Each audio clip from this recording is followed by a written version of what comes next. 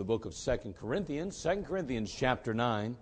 2 Corinthians chapter 9. We're going to begin reading just 2 verses this morning, and then we're going to look at a series we're going to start today, just a 3-week series. It's going to be called A Cheerful Giver. A Cheerful Giver. I wonder what this is about. Being cheerful, yes. Being cheerful. A cheerful giver. And so we want to begin in 2 Corinthians chapter 9, verse 6 and 7. Again, on the walls, you'll notice that we have some banners up there. Obviously, you have noticed, I'm sure. You may be asking yourself, what are some of those about? Obviously, the men's conference, simple. I can't read the other 2 in the back. But I know that they're pretty basic overall. We do have our Tithe Challenge coming up. And the Tithe Challenge is in the month of February. And with that said, we're going to begin to prepare ourselves over the next few weeks for the Tithe Challenge. And everybody says, oh my, what is that about? Well, it's pretty much self-explanatory. And we're going to be challenging everyone in our congregation for the month of February to tithe. We want every single person to tithe that has increase. Because we want to find out, I'm anxious to find this out. I'd love for you, for me, for us to understand what could be if we all obeyed Christ. Wouldn't that be something for us to see what could be? You're not very happy, are you? I know, I'm looking at you, you're all like, oh my goodness, this is going to be worse than Christmas. Trust me, it is not going to be worse than Christmas. It isn't really, it's not. But what we do want is we want to encourage. And so if you get on the website, you can look it up, and it'll say the Tithe Challenge. There's some goals there that I have for that month. It'll be there. You're welcome to see those. I'll be sharing more about that as we move along. Also, you'll note the dinner series here. Many have asked questions about the dinner series. That's going to take place at the end of February. And basically, it's just a night out with the pastor. We're going to be having a lovely dinner. We're going to have some entertainment. And then I'm going to share with you some more specific things concerning the move from this building to that, what needs to take place between here and there in the month of December. And we're going to try to wrap it all into a wonderful evening of fellowship and food and just a good time with the church family, okay? And so you'll be getting more information about that as well. Well, anyway, we're in 2 Corinthians chapter 9. We're going to begin in verse 6. 2 Corinthians chapter 9. Let's just look at 2 verses. Beginning verse 6, we read, "But this I say, he which soweth sparingly shall reap also sparingly, and he which soweth bountifully shall reap also bountifully. Every man according as he purposeth in his heart, so let him give, not grudgingly or of necessity, for God loveth a cheerful giver." How could we kick off this series or introduce it each week without that verse? For God loveth a cheerful giver. Well, that's a wonderful statement and something that we all need to be aware of. But our passage here, the one that we've just read, focuses on giving, does it not? I think it's pretty clear that it does. And in verse 6, the apostle, he equates giving with sowing. And this is an interesting analogy that I believe yields a tremendous amount of insight to us. See, sowing is a farming term. It's something that farmers do. They sow seed. And to sow seed basically is to plant seed in the ground. And then after a seed is planted, it's fed by the rain and the nutrients that are in the soil. And then it takes root, and over time it begins to grow. Then after a season of growth, it produces after its kind, or at least that's the goal. Produces after its kind. So the farmer, after it produces, reaps the harvest. He goes out and he picks the fruit or vegetables that he's sown earlier that season. See, this process takes a couple of things. It requires a few things. The process of sowing and reaping requires some planning. The farmer had to identify the fields that he was going to use and the amount of seed that he needed. This was dependent, obviously, upon how much yield that he or she wanted to acquire at the end of the season. Not only did it require planning, but it requires preparation. The farmer now has planned, but now needs to prepare. So they prepare the fields for planting. And then they acquire the seed and they schedule the time in which they're going to plant. I'm sure there's a number of other steps there, but I'm just trying to keep it very simple. And then it requires performance. It wouldn't do any good just to simply plan and prepare and then never plant the seed. So the farmer has to perform that which he has planned and prepared. He takes the seed that he's now purchased and he places it in the field. That's work, by the way. That's work. And then what's required is patience. You plant that seed and you're waiting for the crop to come up, but in the meantime, what do? You have to be patient. Though there's a number of things that take place along the way, but as a result, in reality, you have to wait till it has ripened. Wait till it has come out of the ground. Wait till it has matured, if you will. That takes time, and sometimes requires tremendous patience. I don't know about you, but I like things to happen now. It's not like planting, reaping, and sowing is not like, sowing and reaping, I should say, is not like running to McDonald's drive-thru and getting your hamburger and driving away. It doesn't work like that. It takes time. Then also, it requires some prayer. The farmer has to pray that the seed will take and that the weather will be fair and that the yield will be great. And then finally, there's some picking that takes place. Now the farmer has to return to the field in which he's planted, the field in which he's planned, prepared, performed, and been patient with and prayed over. He goes there and he begins to pick the fruit that has come up. And that's work also, isn't it? Nothing easy about that. And so in this passage, verse 6, we see that there's this analogy to farming. And I think that analogy helps us to understand a little bit about giving, because that's the analogy. Giving and sowing are connected here. And here's the one thing I want you to understand, that they're all work. It's amazing to me how we think sometimes that the Christian life's just supposed to be ease, comfort, relaxation. Let me tell you something. There is an element of work that goes into sowing the seed. There's an element of work that goes into sowing your giving. When you're going to give, it's going to hurt sometimes, just like it hurts to get out in that field for 12, 16 hours a day. It's not always comfortable. It's not always easy. If you want to reap a harvest in your life, it's going to cost you something. Not just financially. It's going to cost you something as a believer, as a person. We see there in verse 6 this analogy. Giving is likened to farming. And again, the point that most of us fail to understand is that giving is a process that God intends to be a major part of our life. Let me tell you something. If you're a farmer and you're planting fields, it takes a major part of your life. You don't just do that in a few minutes. You don't just deal with that in a few hours. It takes days, hours, weeks, months. It becomes who you are, not just what you do. You know what? Giving's like that. It's not just throwing a few bucks in the plate on Sunday and waiting for God to bless it, but it's a process that requires some planning, preparation, performance, patience, prayer, and finally some picking. Then we move to verse 7, of course. It says, every man according as he purposeth in his heart, so let him give, not grudgingly or of necessity, for God loveth a cheerful giver.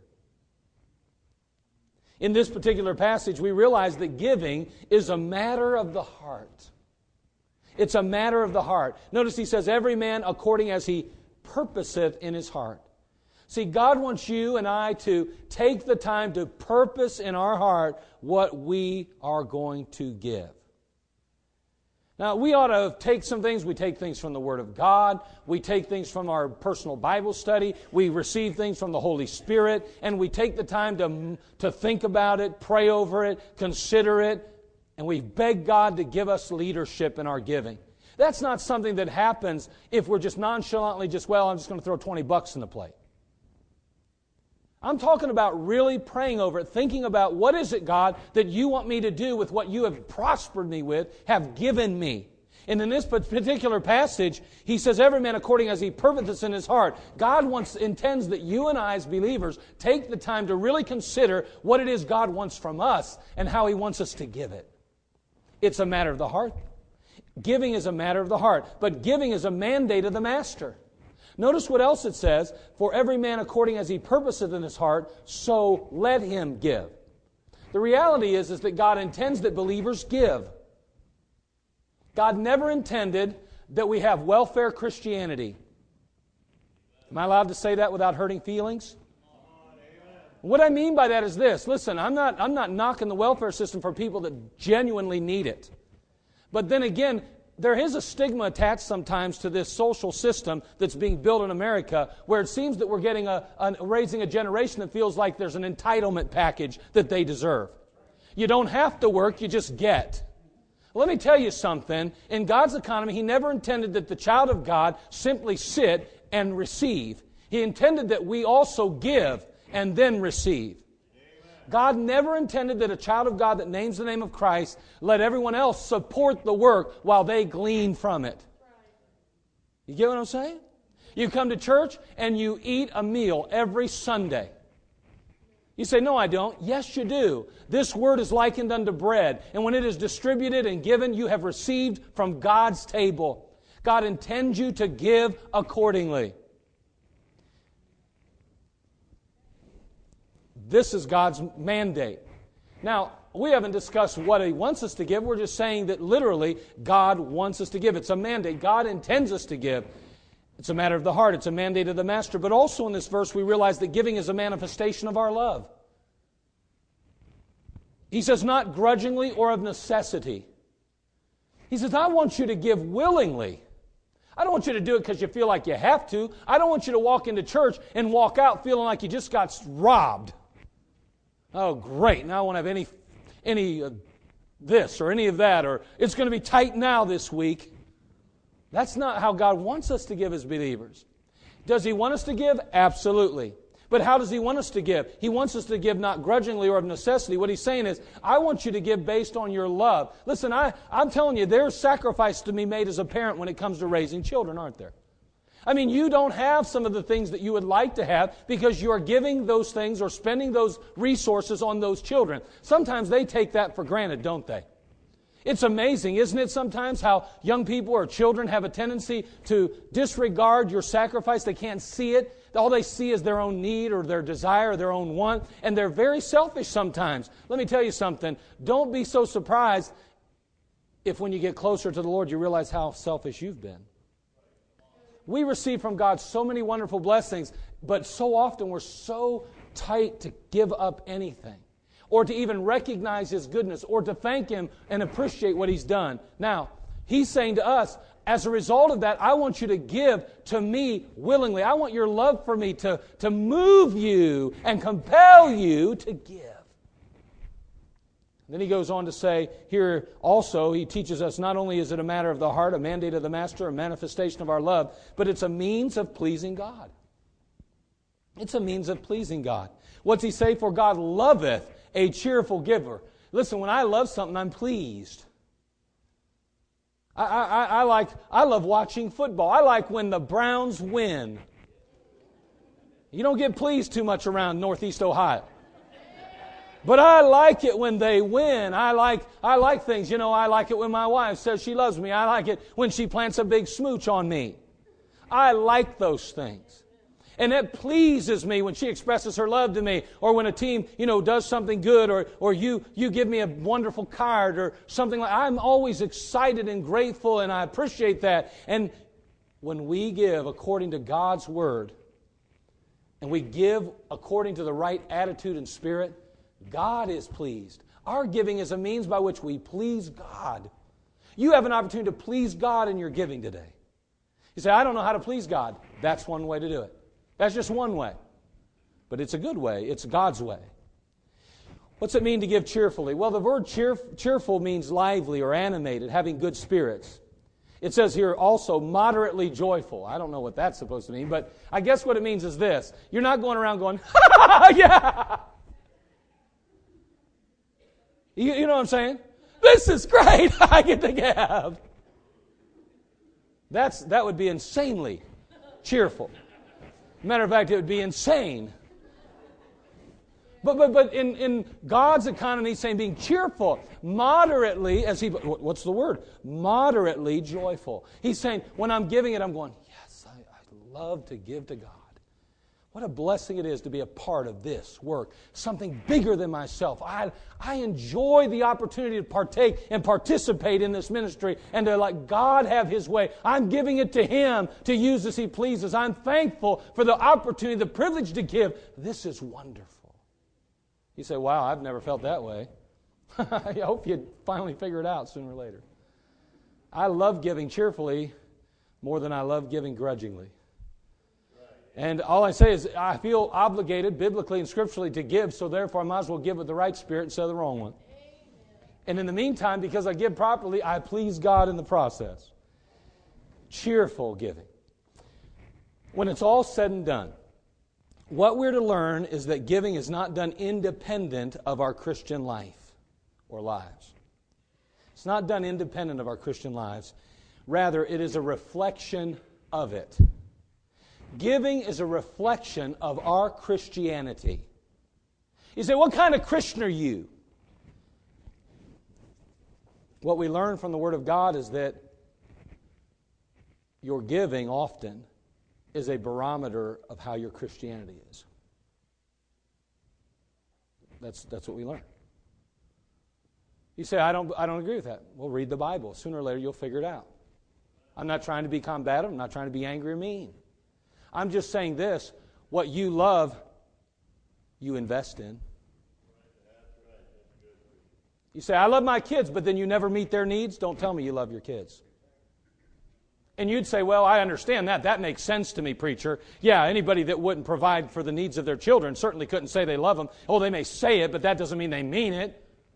But all of a sudden I say, well, how much do you support or give to your Christ, your Lord? You say, well, I don't do much of that. It's different, though? I don't believe so. It's the same principle. It's the same principle. And so, see, what we find then is this. The basis of our giving is self.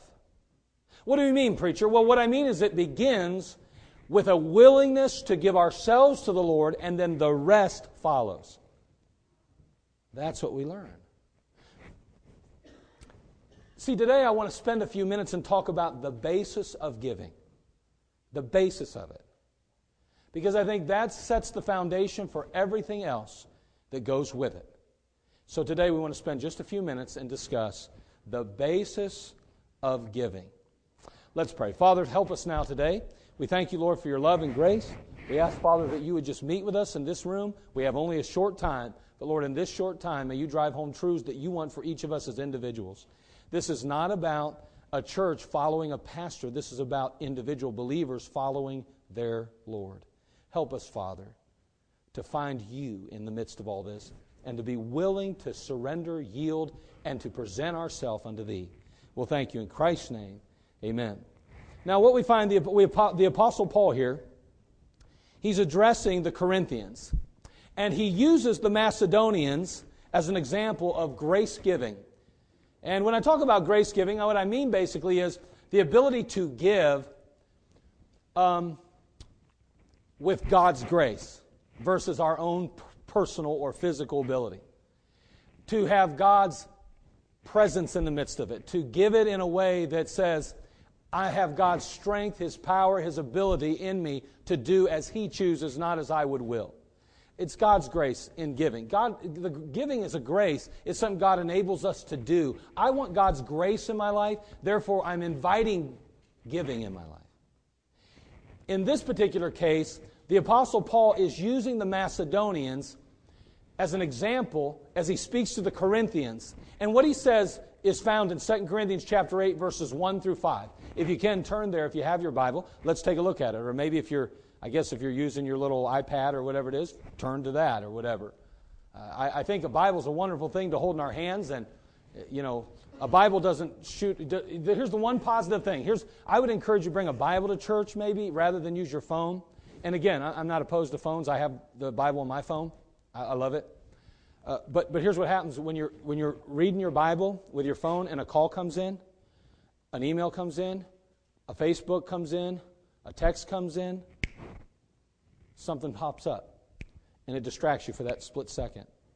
And all I'm saying is sometimes when we're here, maybe distractions aren't as helpful as they ought to be. This is a time where maybe we ought to just cut the outside world off for a while. Matter of fact, I might even consider turning my phone completely off while I'm in this room.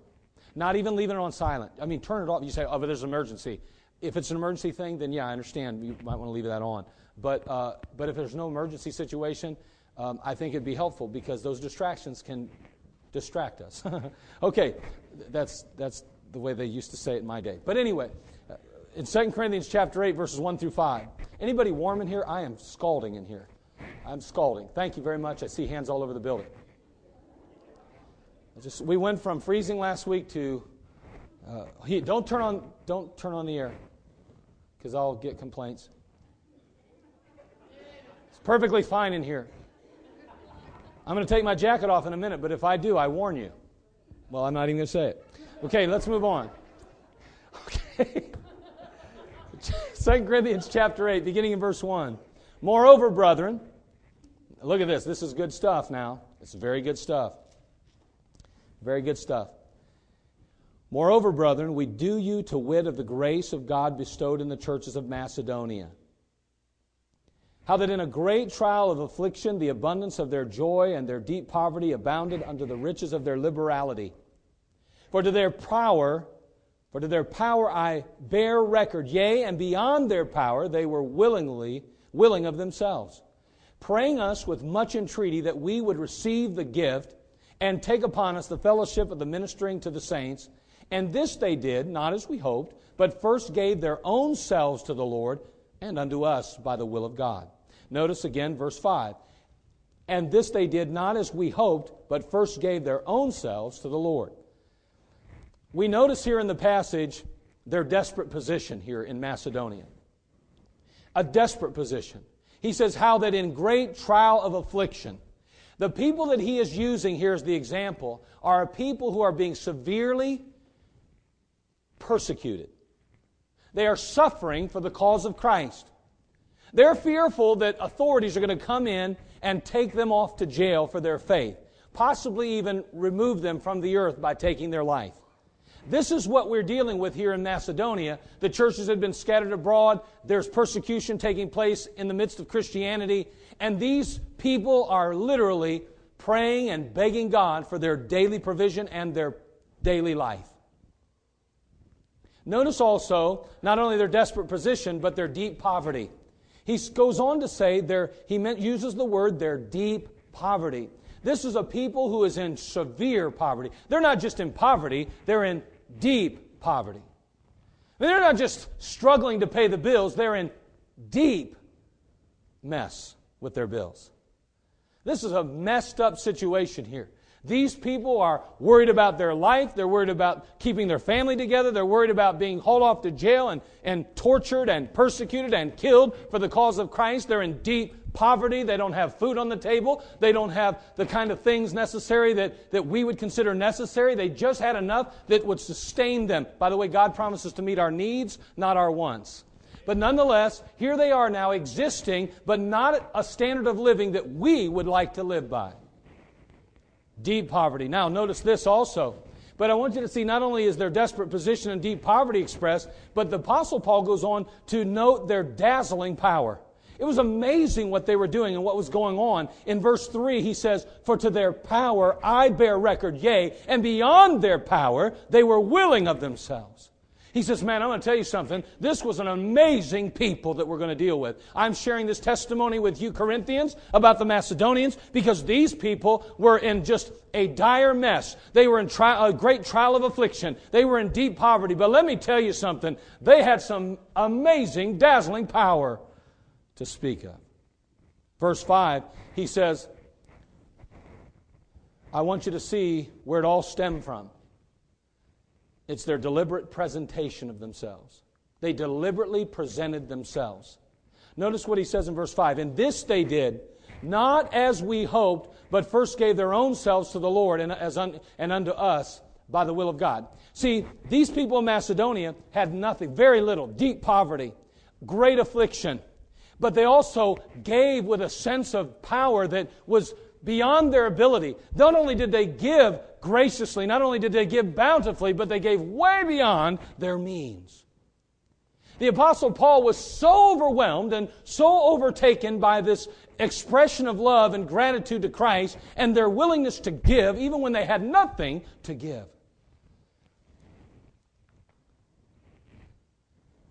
That he looks at these people and says, I wanted to share this testimony with you. See, he was convinced that these believers not only had sacrificially given of their finances, but had presented themselves to the Lord and even unto them, the apostles. See, they were not giving what they had, but what only God could give through them. Because they had nothing of their own to give. It had to be what God would give through them. They were the gift themselves, and everything they had went with it. And so what's happening here is, Paul's saying these people gave so much. And this is the great verse, and I like the verse in verse 5, when he says, and it can be a confusing verse. I got to find it here, 2 Corinthians 8:5. He says, and this they did not as we hoped, but first gave their own selves to the Lord.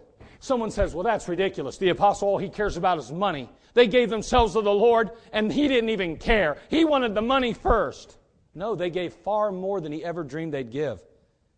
And that's why he could say what he said.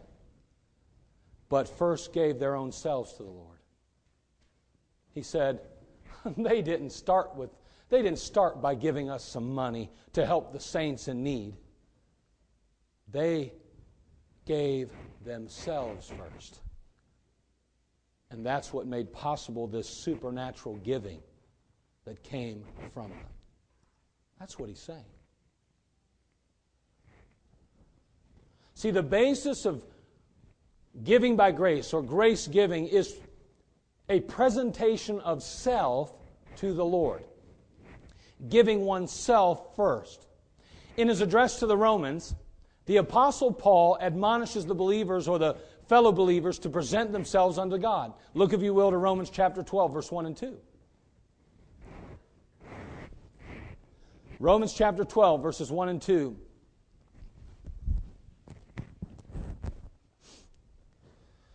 In that particular passage we read, I beseech you, therefore, brethren, by the mercies of God, that you present your bodies a living sacrifice, holy, acceptable unto God, which is your reasonable service.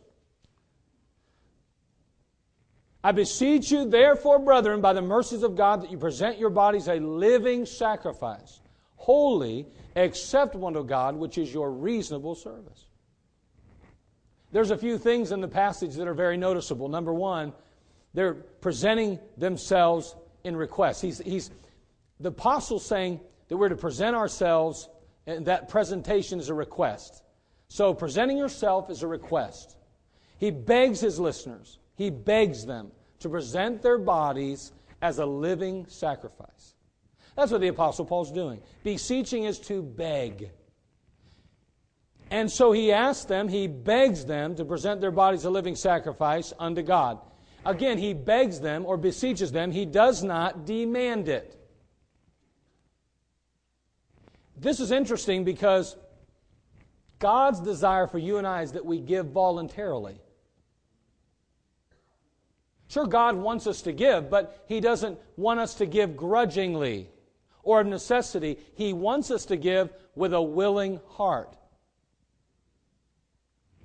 So He beseeches these brothers and sisters in Christ. He does not demand or command. Because, see, here's the problem. When you give grudgingly, you hurt the cause of Christ. Because then you go around talking to everybody about how that church, all they care about is money, and that church, all they care about is getting my pocketbook, and I'm so sick of, I don't have enough money as it is. And you know what you just said? God's not big enough to provide for me. That church is a bunch of filthy thieves, and all they care about is themselves, and they don't care anything about me or my family or other people. All they care about is the preacher getting rich, the church having big buildings, and it's all about them. Do you imagine if that's the message you're giving to the family and friends and neighbors and co-workers that you meet every day? Can you imagine how that affects Christ's name and His work in this age? See, God wants us to give willingly. He doesn't want us to give grudgingly. And so in this particular case, He admonishes the believers to give. It's a request.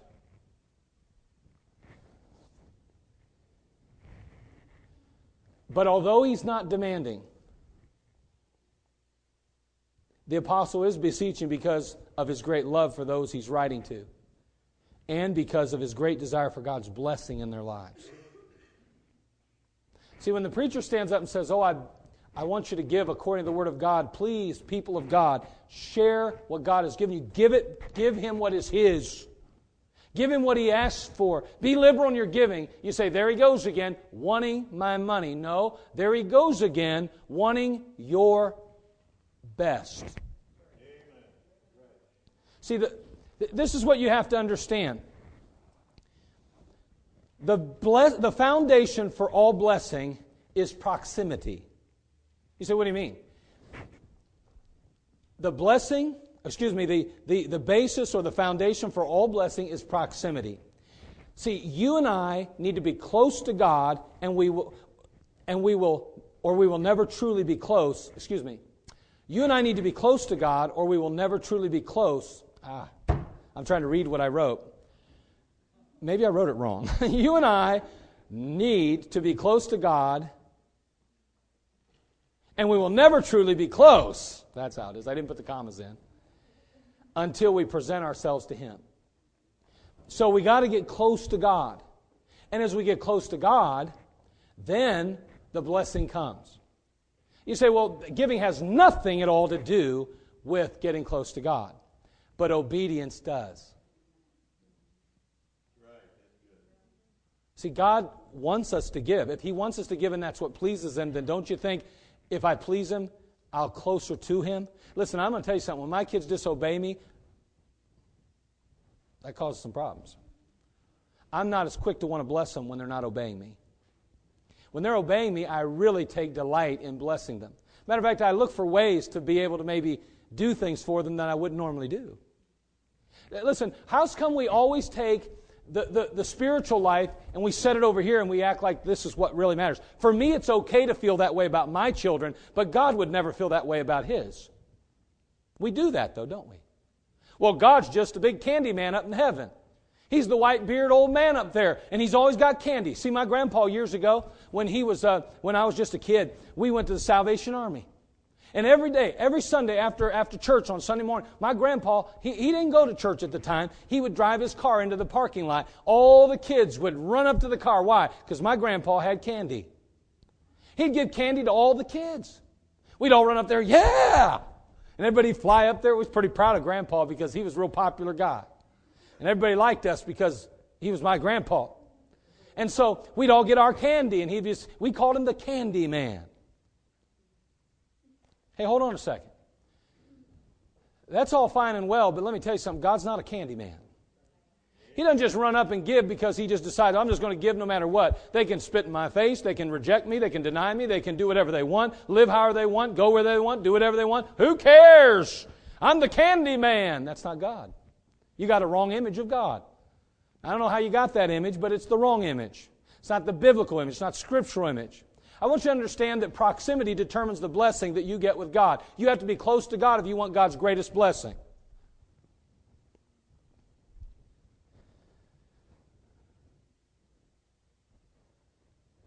We see that presenting ourselves is a request, but also we know that presenting ourselves is reasonable. That's what he says in the passage. I beseech you, therefore, brethren, by the mercy of God, that you present your bodies a living sacrifice, wholly acceptable unto God, which is your reasonable service. See, to offer oneself upon the altar of sacrifice to God is not in any way unreasonable. That's not unreasonable. To surrender all your goals, your dreams, and aspirations over to God, not unreasonable. To abandon your own desires and direction in life to fulfill God's purpose and plan for your life, not unreasonable. He says, I beseech you, therefore, brethren, by the mercy of God, that you present your bodies a living sacrifice, holy, acceptable unto God, which is your reasonable service. Amen. Listen, this is reasonable what God demands of us and requires of us and asks of us. It is reasonable. It's quite reasonable to believe that every child of God would unhesitantly and gladly present themselves to the Lord. There's no reason in the world why we as believers, those of us who have made decisions for Christ to surrender self, should ever doubt that anyone else would be willing to. You know what? That's what keeps us from encouraging people to take steps in their Christian life, because we just don't believe people will do that. And maybe sometimes we even believe that because we're holding something back in our own life. Is that possible? Is it possible to believe that young men like these would never, ever fully and completely surrender to Jesus Christ and do whatever God called them to do or desired of them because just maybe we never have? And therefore we don't want to feel like a hypocrite and demand of them what we would never do of ourselves. And maybe we've never fully complied with God's demands to surrender self, and as a result, when I look at other people, I go, well, I can't expect them to want to do that. I mean, come on now, there's limitations. You can't expect people to be really faithful to church, and you can't expect people to really give themselves the standards, and you can't really expect them to separate themselves unto the Lord and to love Christ and to live a holy life and a clean life and a godly life and a soul-winning life and an outreach life and a love life for the Lord Jesus Christ. You can't do that. Why? That's what God says is reasonable. How come we consider it so unreasonable? Maybe because we're not complying with it. I'm just asking. Why is it our reasonable service, though? Why does God say it's not unreasonable to want to surrender all your goals and dreams, your aspirations, your life, your direction? None of that's a problem. Well, I've decided what I want to be in life. Well, is that what God wants you to be, though, or is that what you want to be? Well, you can't expect, come on now, there's religion and then there's life. No, that's not how it works in Christianity. See, Christianity is your life. Christ is your life. He is the first 5 letters of what you have become. Christian, Christ-like.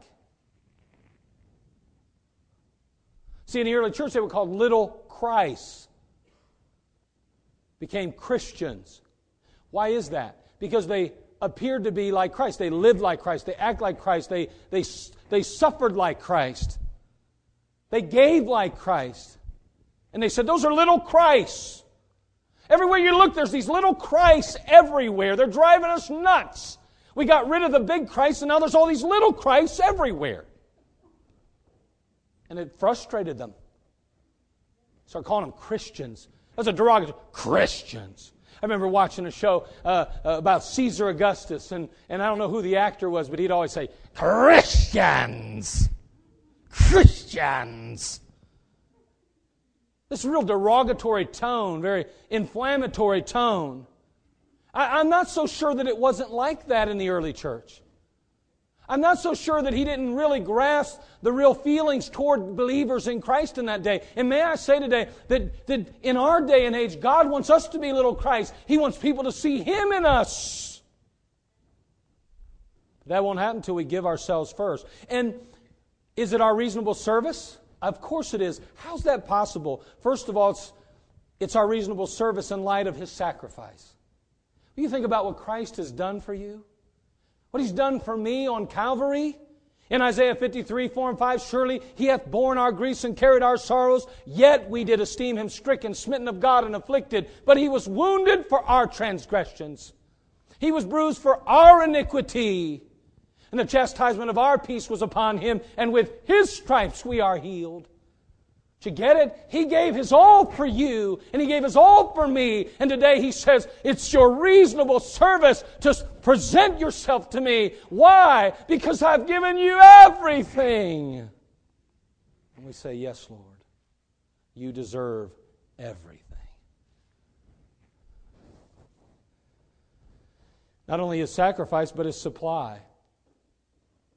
In James chapter 1, verse 17, the Bible says, every good gift and every perfect gift is from above and cometh down from the Father of lights, with whom is no variableness, neither shadow of turning. Let me ask you something, and I don't ask this for any other reason than just to try to invoke a response in your heart, okay? If you knew that you had 2 weeks to live, I mean, if you knew, you went to the doctor said you have inoperable cancer, you have 2 weeks to live. How would your life change? How would it change? And the only reason I ask that is I want you to think about what's important to you right now versus what would be important to you if you only had 2 weeks or even a month to live. What would change? I mean, is there a child that you would witness to if you knew you only had 2 weeks to live? Is there a family member that you would share Christ with? Is there a Bible or a book that you might pick up that you haven't picked up lately? Is there a place where you would finally come to Christ in prayer if you knew in 2 weeks you'd be meeting Him face to face as a believer? I'm just asking the question. I'm posing it as a rhetorical question to try to get you to think about what would change in your life. I think every one of our lives would change to some degree, but I think some would change much more drastically than others. I think some people would pick up the Word of God for the first time in weeks and really get into it like they've never gotten into it. I think people would get on their knees and pray like they haven't done in days or weeks or maybe even months. I think folks would visit a neighbor or talk to a family member or go to a friend and say, listen, I don't know much about the book, but what I know is you need Jesus Christ or you'll never get to heaven, and I'm going to be there shortly, and I want you to join me. I think it would change our lives. See, when we present ourselves to the Lord, what we're saying is, I'm presenting myself to the Lord, and I'm saying to Him basically this, Lord, it's not mine anymore, it's all yours. It's almost as if we have already conceded our life is over, and everything that's left from the time we commit it to Christ, present it to the Lord on, is all His. That doesn't necessarily mean we're going to have to quit our job. That doesn't mean we're necessarily going to have to change all of our relationships. That doesn't mean everything's going to turn upside down in a sense of our daily routine. But let me tell you something. There will be some things that will change when we fully and completely present ourselves to Christ. Sir, Mark O'Donnell, reporting for duty, sir. I'm presenting myself to you, and it's yours to do with as you please. There ain't much here, but what there is, it's all yours. He gives us everything in our life. Every good gift and every perfect gift is from above and cometh down from the Father of lights, with whom is no variableness, neither shadow of turning. You and I will never, ever, ever be able to repay the Lord for rescuing our souls and providing eternal life, or for the constant and sufficient care that He provides for us. But there is nothing that says we can't do our best with His help to honor Him and please Him with the rest of our days. You'll never be able to repay it, so why try? Are you kidding me? That'd be like saying your parents raised you for 18 years. Do they ever want you to show any kind of gratitude, any kind of respect, any kind of consideration from that point on? That'd be ridiculous, wouldn't it? Of course I've put food in the bellies of my children and clothes on their back and a roof over their head. I've done my best with God's help. It's not always been what maybe others have had, but it's what I could do with God's help. He did that. And I say to those kids, this is what we can do. This is what we've been able to do. And I trust that you'll be appreciative of it. One day when they're 20, 21, 22, 23, and 40, and 50, I hope they don't just say, well, Mom and Dad, sorry, but that was back then and this is now. I appreciate what you did way back then, but I could care less that you're my parents today. That's ridiculous. I'd be a broken-hearted person. I want my kids to forever be grateful for what I did for them and even the influence and the impact that I have in their life today and even into the future. You know, that's all God wants from you. He wants you to give yourself to Him because, see, there's no way you could ever repay Him. I understand. But why in the world wouldn't you try? Amen. Why wouldn't you give Him your best? I mean, we know we can't, but can't we try and say, God, I'll never be able to repay you, but what I got is yours and you can have it. We present ourselves. Now, hold on. Here's the thing. We don't have much time. We're going to close this down. The believers in Macedonia, the Bible says they first gave their own selves to the Lord, and then came their power to give beyond their ability. See, their giving was a reflection of their surrender. And the Apostle Paul makes it perfectly clear that every believer is to present themselves in like manner to the Lord. And so when a child of God wholly presented themselves unto the Lord, once they've done that, they're now able to do the impossible in every area of their life, including their giving. It's amazing what God can help you to do with your life in every aspect of it once you've presented yourself. See, I'm convinced that too often we're asking those who have not yet presented self, they've not yet presented self to the Lord, to give their finances to Him. And that's a hard sale. That's a hard sale. Giving is about giving. You say, that's ludicrous. That's a stupid statement.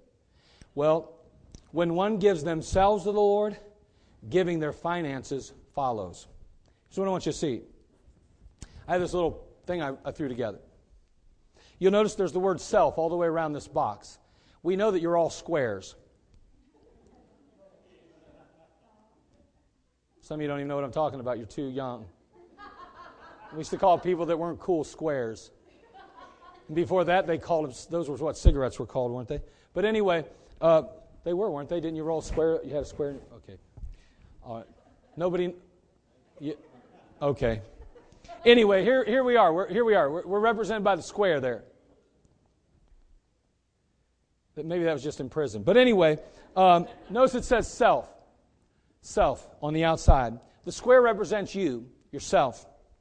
Now, within you, there's a number of things. There's your time, your talent, your treasures. You say, I could divide that up a bunch of different ways, preacher. I know you could, and I'm sure, if we took the time, we could easily do so. But for the sake of time today, we see your time, your talent, your treasures. All those things are really, those are your things, I guess we could say. We'd say abilities and the things that you own maybe or that you have, so to speak. And here's self again. That's all part of you in a sense. It's a package deal. The thing is that many times we're asking people to give this, the treasures, since we're talking about finances today, money, we're asking people to give the treasures. Or maybe even we're asking them to give their talent to Christ. Or maybe we're saying, give your time to the Lord. You know why it's so difficult? Because we're trying to get them to give a piece of themselves. And it hurts. I beseech you, therefore, brethren, by the mercy of God, that you present your bodies a what? Living sacrifice. He says that they gave of themselves what?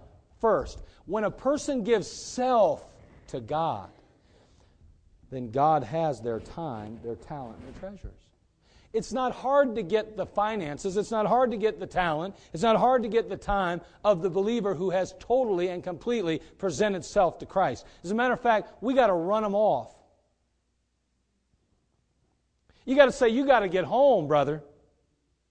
You got to get back. You got to get home, sister. We got to teach you some balance in the Christian life. Because our heart is to please Christ so much that if we're not careful, we can lose sight of what's important as well.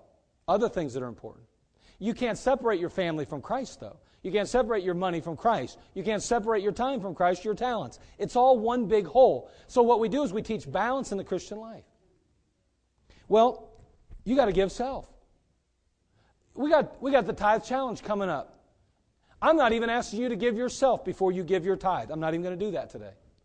I would hope you would. I would really, I'm telling you that if you would do that, it would bless your life, your family, and your future.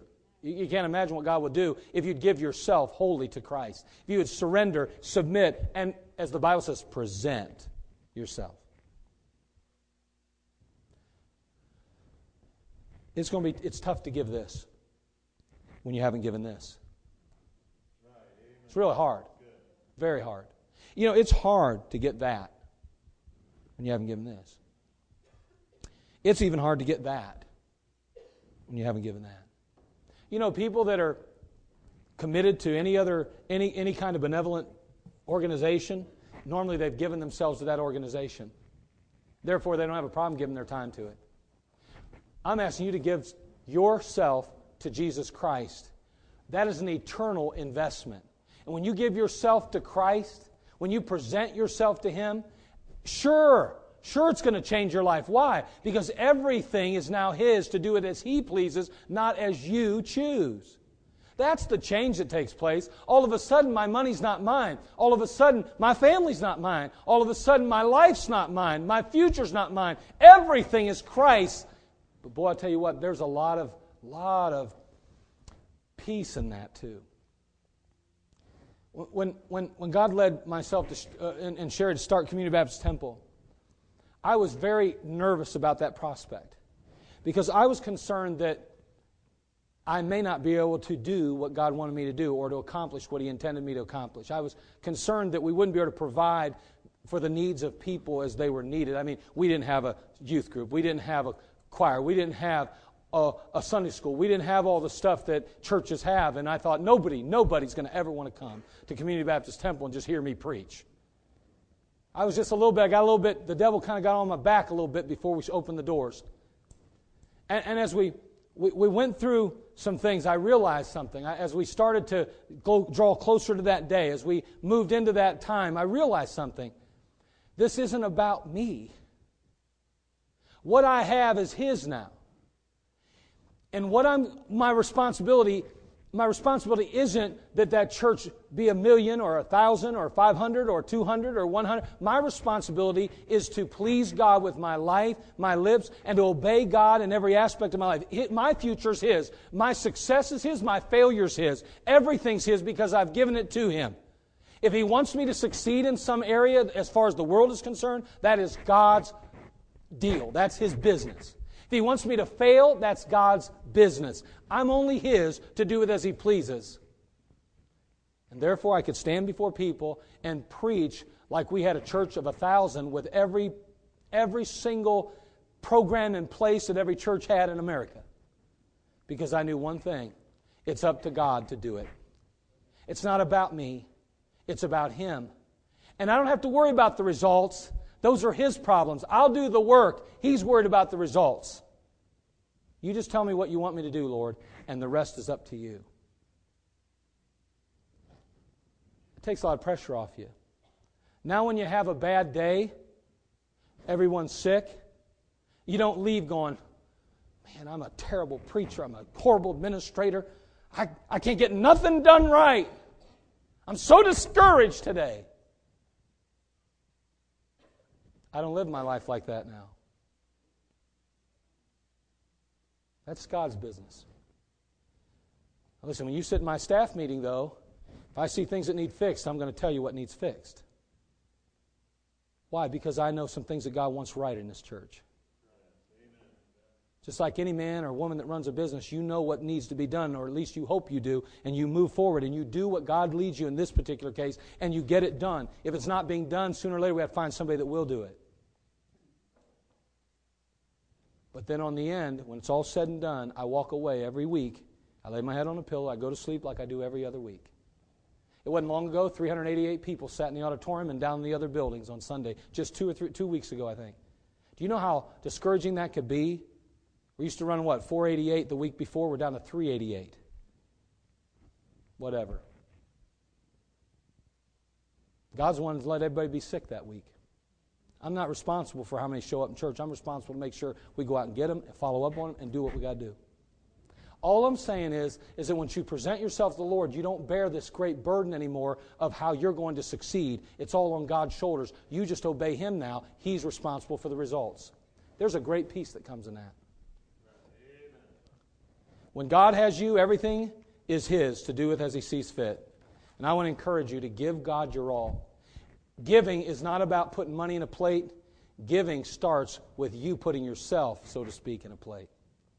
Presenting self. Will you give? Will you do your reasonable service?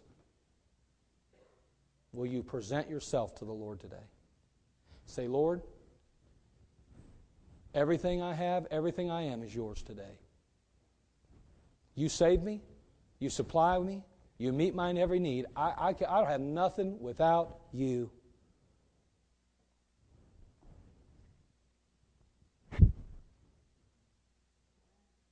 Father, we come to You. We thank You, Lord, for this opportunity that we had to gather here today. We ask, Lord, that You just speak to our hearts now in these next few moments. Father, in this room we've talked primarily, Father, I suppose we could say we've spoken primarily to the believer. But Lord, today there's an element of presentation that every unbeliever needs to recognize as well. That Jesus Christ, God in flesh, came and died for their sin, hung on a cross and rose again the third day. He did all that for them. And Lord, He wants them to present themselves to Him. He says, "Come unto me, all you that labor and are heavy laden, I will give you rest."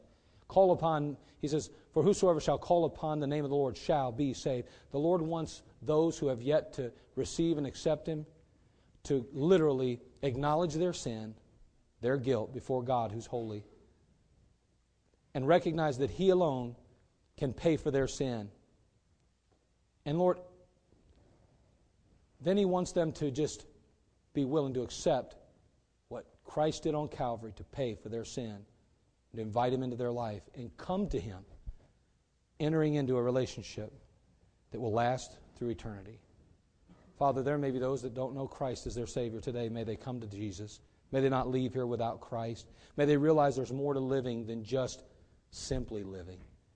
There's eternity, and there's Christ who makes it full. It's like watching black and white or color, Lord. Having Christ in our life truly does help the birds to sound more beautiful and the sky to look more blue.